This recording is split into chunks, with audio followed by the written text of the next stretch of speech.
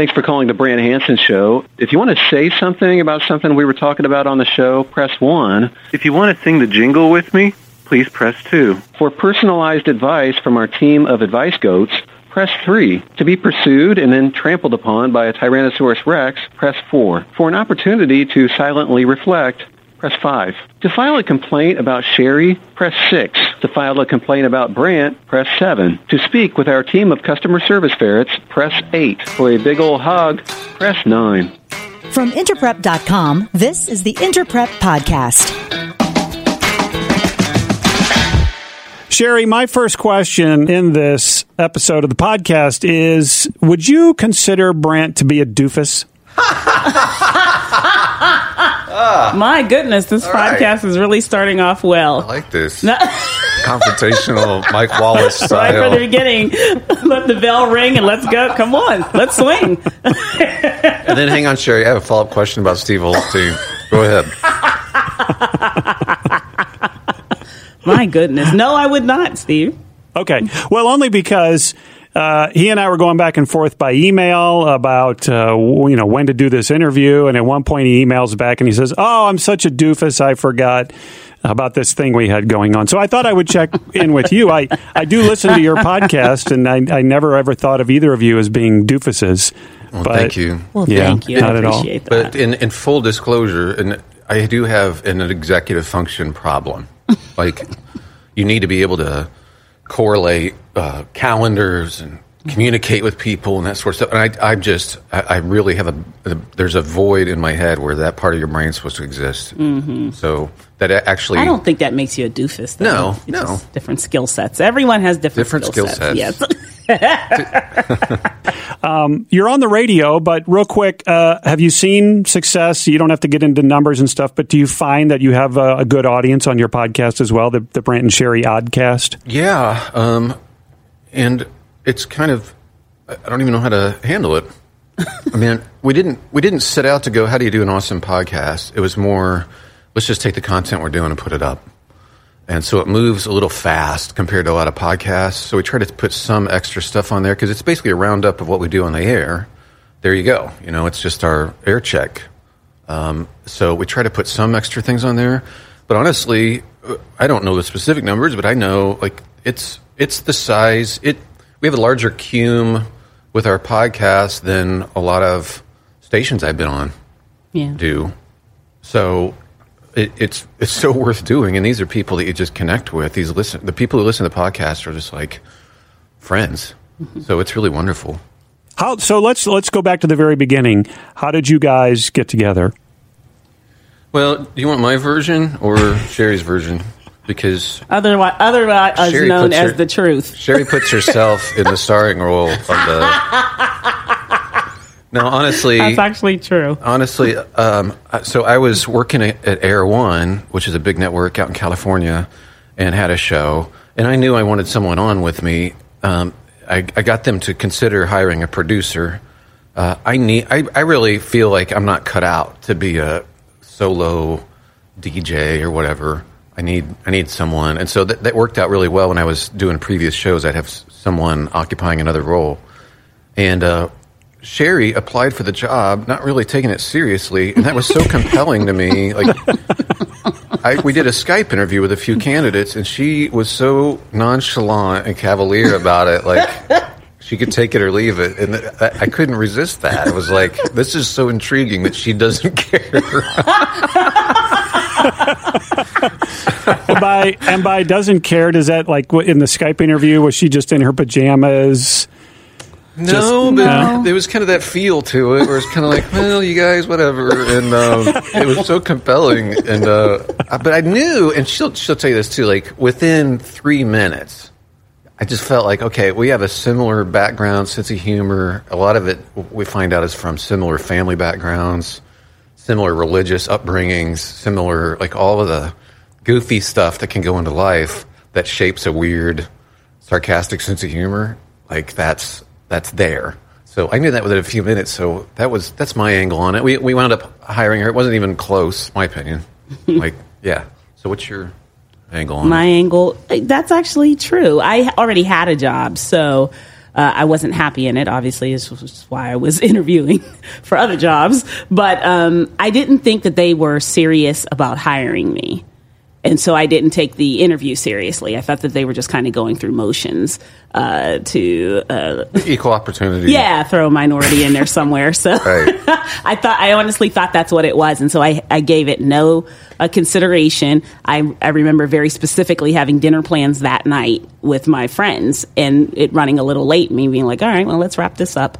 And then remembering connecting so much with Brant during that time that I had interviewed already with other people for this job. I hadn't told my family anything, but after I had the Skype interview with Brant, that was the first time I told my friends and my cousins that I had interviewed for something, and it actually, this time it felt real and felt like it actually might be something I was interested in. So. Now, what for those who don't know, what is or was you're not with Air One anymore, Brant? Mm-hmm. This is a weird, this is really weird, but radio people I think will be interested in this. Maybe it'll give you some ideas for your own career or whatever, but when I left that network, I didn't know what I was going to do next. I had done some work with an outfit called Cure, which I'm just smitten with, and there are hospitals around the world that heal kids that have correctable disabilities in developing nations. So I visited a bunch of times these hospitals. Well, they were like, we'll hire you because we just appreciate, what you can do and how you communicate, and we need somebody to communicate what we do. So I took this job not knowing what we were going to do. They decided, hey, it might be good to just relaunch your radio show, and then we pay your salary, but if stations want it, then they have to air spots about us. Mm. So it's kind of the inverse of the normal commercial content thing. So the stations don't pay me. We do have a syndicator that pays Sherry's salary, so the syndicator gets some spots as well out of barter. But I don't work for the syndicator. I don't work for the stations. We just do our thing, and then the stations can take it if they want, and it's good for their ratings. It tends to be, and it's good for their fundraising and everything. So it's just been a win across the board. That's the easiest way for me to explain it. But it's kind of odd because I don't work for radio. Sherry, did you see this? Brant kind of started out in traditional AM/FM. How about your origins in radio? Did you see this in your future, this sort of syndicated / podcasting, career? No, I didn't see any of this anywhere. Sometimes I still marvel at it. Actually, I started out in AM radio on a little gospel station. It was a bigger gospel station. It came to Pittsburgh. And then I went to another gospel station in Pittsburgh, and then I started doing talk radio with the Salem station in Pittsburgh. And my whole career was in my home city, and I did not leave until I went to Air One to be with Brant. So, I did everything radio from AM to talk to ski reporting. I used to do for various stations. I used to. Do reports about ski places. I do that April through November for Extra Money, and November through April, I should say. So now you guys where are you based out of? Where are you right now? We're in Jupiter, Florida.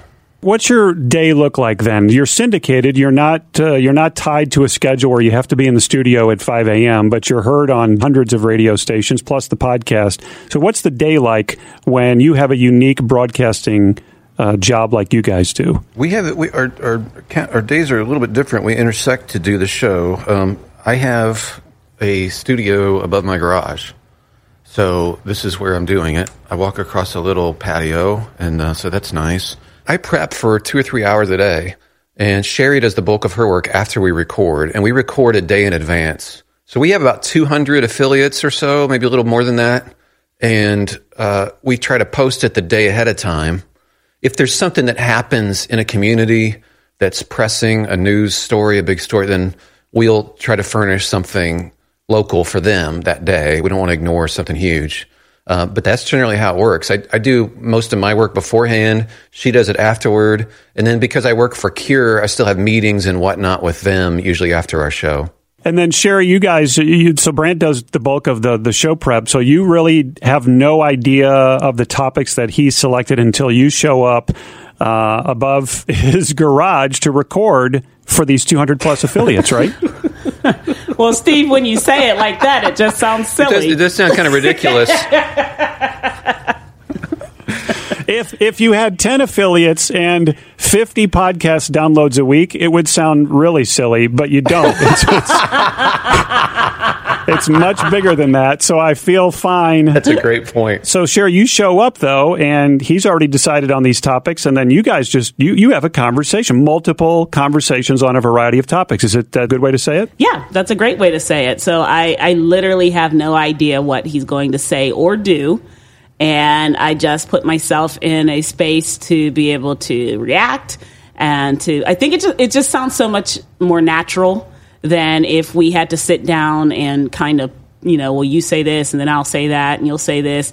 I'm just grateful for the setup we have because it takes a fair amount of trust. Yes. It takes trust on his end that I'm not going to come in here and try to make it all about me or not pay attention to what he's saying or anything like that. Trust my ability to react in the moment. And it takes trust on my part that what is he coming in here with? It's going to be something funny. It's going to be something fun. It's going to be something insightful.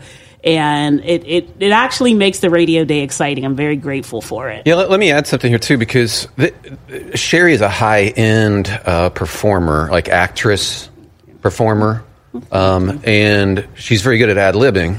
But it's also true, we both know the strength of character. So if you put two characters and you know who you are, you can come up with anything that's thrown at those two characters, and it becomes a story. So when I'm prepping, I'm basically writing. Sometimes it's comedy writing, honestly, and I can hear what Sherry will probably, how she'll react. So a lot of my prep is how do I put this thing through the lens of my character in a way that Sherry can provide this point of view. And sometimes she'll go a different direction, and most of the time it's just, it works. Does that make sense? Yeah, absolutely. And I love the sense of humor. I love that you guys have a great conversation. You each own your own characters, but your characters are you. I mean, that's one thing that, maybe 20 years ago in radio, we could be somebody different on the radio, but now you can't. You have to be yourself. You have to be genuine. You have to open up. Right. There are serious topics. You guys talk about some serious things. You talk about life as it pertains to the Bible. You talk about topical events all the time. You're a subscriber to InterPrep, and I hear some of that material pop up in there. But then there's a goofiness to it, like breaking animal news, which is a lot of fun and just goofy. Yeah, and I think InterPrep is really helpful in that. Again, I can look at the stuff.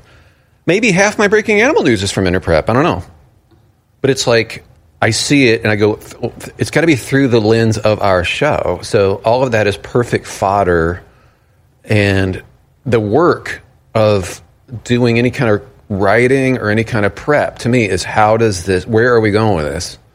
And the mistake I feel like I made years ago, and I think I still hear this a lot on the radio, is like, yeah, you found a sort of interesting story, but you didn't have anything to say. Like, where were we going with this? So that's the key, I think, for us, is at least realizing, like, I haven't done the work if I come in with just a thing and haven't processed it through some lens. So breaking animal news, honestly, is just a lens for us to put the typical stuff that rolls through on a show prep thing and have an angle on it. Yeah, I think that is a great question to ask yourself if you're sitting in a studio, either by yourself or with other people before you go on the air. Where are we going with this? And so no matter the topic, serious or funny, you can lay it out there. But then you got to go to that next step, and oftentimes that next step is tying it with something personal, a personal story or a personal experience in that sort of space. And Sherry, how much, Sherry, do you know about a story that Brant has prepared, or does he literally deliver it cold, knowing that he's going to get a reaction, knowing that he knows you guys have known each other for years, and he knows that it's just going to work? 98% of the time, it's cold. The only time that I may know is if I saw a story, and I'll forward it to him and just do. It's so funny because it actually, in my texting, it'll actually come up now. If I type the word possible, show comes up next, and prep comes up next. So I'll send him a story and say possible show prep. And he doesn't even say to me, oh, we'll use this, or no, we won't use this. I actually don't know until we're in the studio doing it. And if he says, he starts to read the story, I know that's the story I sent. But to his point and to your point, I still don't know the angle. So I still have to be in reactionary mode and paying attention, because even though I sent him the story, I'm not sure what angle he's going to take on it. But 98% of the time, everything I'm hearing is for the first time. So Brant said that, 2 to 3 hours of show prep in advance. You come in, you guys do the show. How long does it take you to record your show? I don't know how many hours that you present to the affiliates, but how long does it take you to record? Because you're not recording, in real time. You don't have to worry about music. And then how long, Sherry, does it take you to produce it on the back end? The back end is usually it takes us about an hour and a half, maybe 2 hours to record. That's it. That's the show, and that's also sometimes we'll do some extra podcast stuff that doesn't go on the radio, but obviously goes on the podcast. But we'll usually record 5 or 6 more breaks than we need a day. And then I assemble those breaks for an extra day so that we can typically work doing a show Sunday through Wednesday. If we need to do something extra on Thursday, we can, but we don't have to record the show because I've already had enough material to get us through a 5-day show. Assembling that material, putting it together in a way that's compelling. Brant likes, we used to do when we were live, we used to do clocks. Was it clocks? Yeah, on how... so thinking that people have patterns. Do you want to explain that? Yeah, I try to stagger the content so that we weren't always goofy at the same time and then always more serious at the same time every day. So I would look at what we did yesterday and try to do the opposite, so that we don't get into these patterns of, they're just goofballs every time I tune in at 8:15, or, my goodness, this guy is the most, what's the deal? Just waxing philosophical like the Northern Exposure guy at 8:30. So we try to vary it, and that's something across, like each day we're thinking across that time. Yesterday, what were we doing? And let's do something a little bit different to give them the full context of the show, full texture of it, so it feels like a friendship. Yeah. How do you track that, Brant? You say you don't want to do the same thing or roughly the same sort of theme or silliness or seriousness. Is it just a pad of paper and pencil, or do you have like a spreadsheet going? Well, I used to do like this big chart on a whiteboard. Seriously, I would put 4 circles, and one for each hour. So it would be like the 6, 7, 8, 9 a.m. hours, for example. And then I would divide up the clock based on what I just did. So the first half hour, we might draw a G on the first half hour of that clock, meaning goofy. This is how scientific this is. And then maybe the second part is serious. So I put an S there for those 15 minutes, divide it up like a pie. Yeah. And I could look at that. I could look at that the next day and say, okay, what was I? And I'm going to do the opposite today.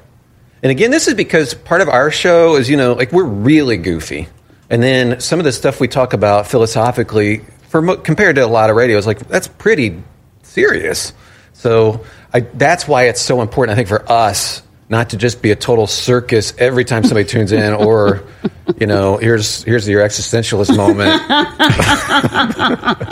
Something like that. So, but if I understand correctly, because you're syndicated and because stations air you at different parts throughout the day, I mean, you really know going in, Brant and Sherry, that, okay, we need 6 things for every hour or 4 things for every hour. We've got 4 hours that we're promising to our affiliates. Yep. So we need 4 times 4 is 16 or 5 times 4 is 20. And so you know that you've got to have X number of breaks. Yes. Is that a way to put it? Yeah. And so this is a content. This is why it takes so much prep, because we also can't relate to the song that just played because we're not sure what it was. Yeah. So that takes away a possible prep hand or a card in your prep hand.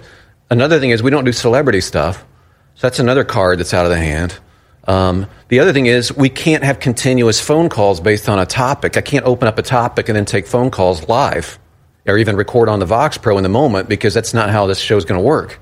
So all of that stuff that we can't do. So I have to come up with about 20 things or 16 things a day or whatever it is to say that stands on its own, that has a direction.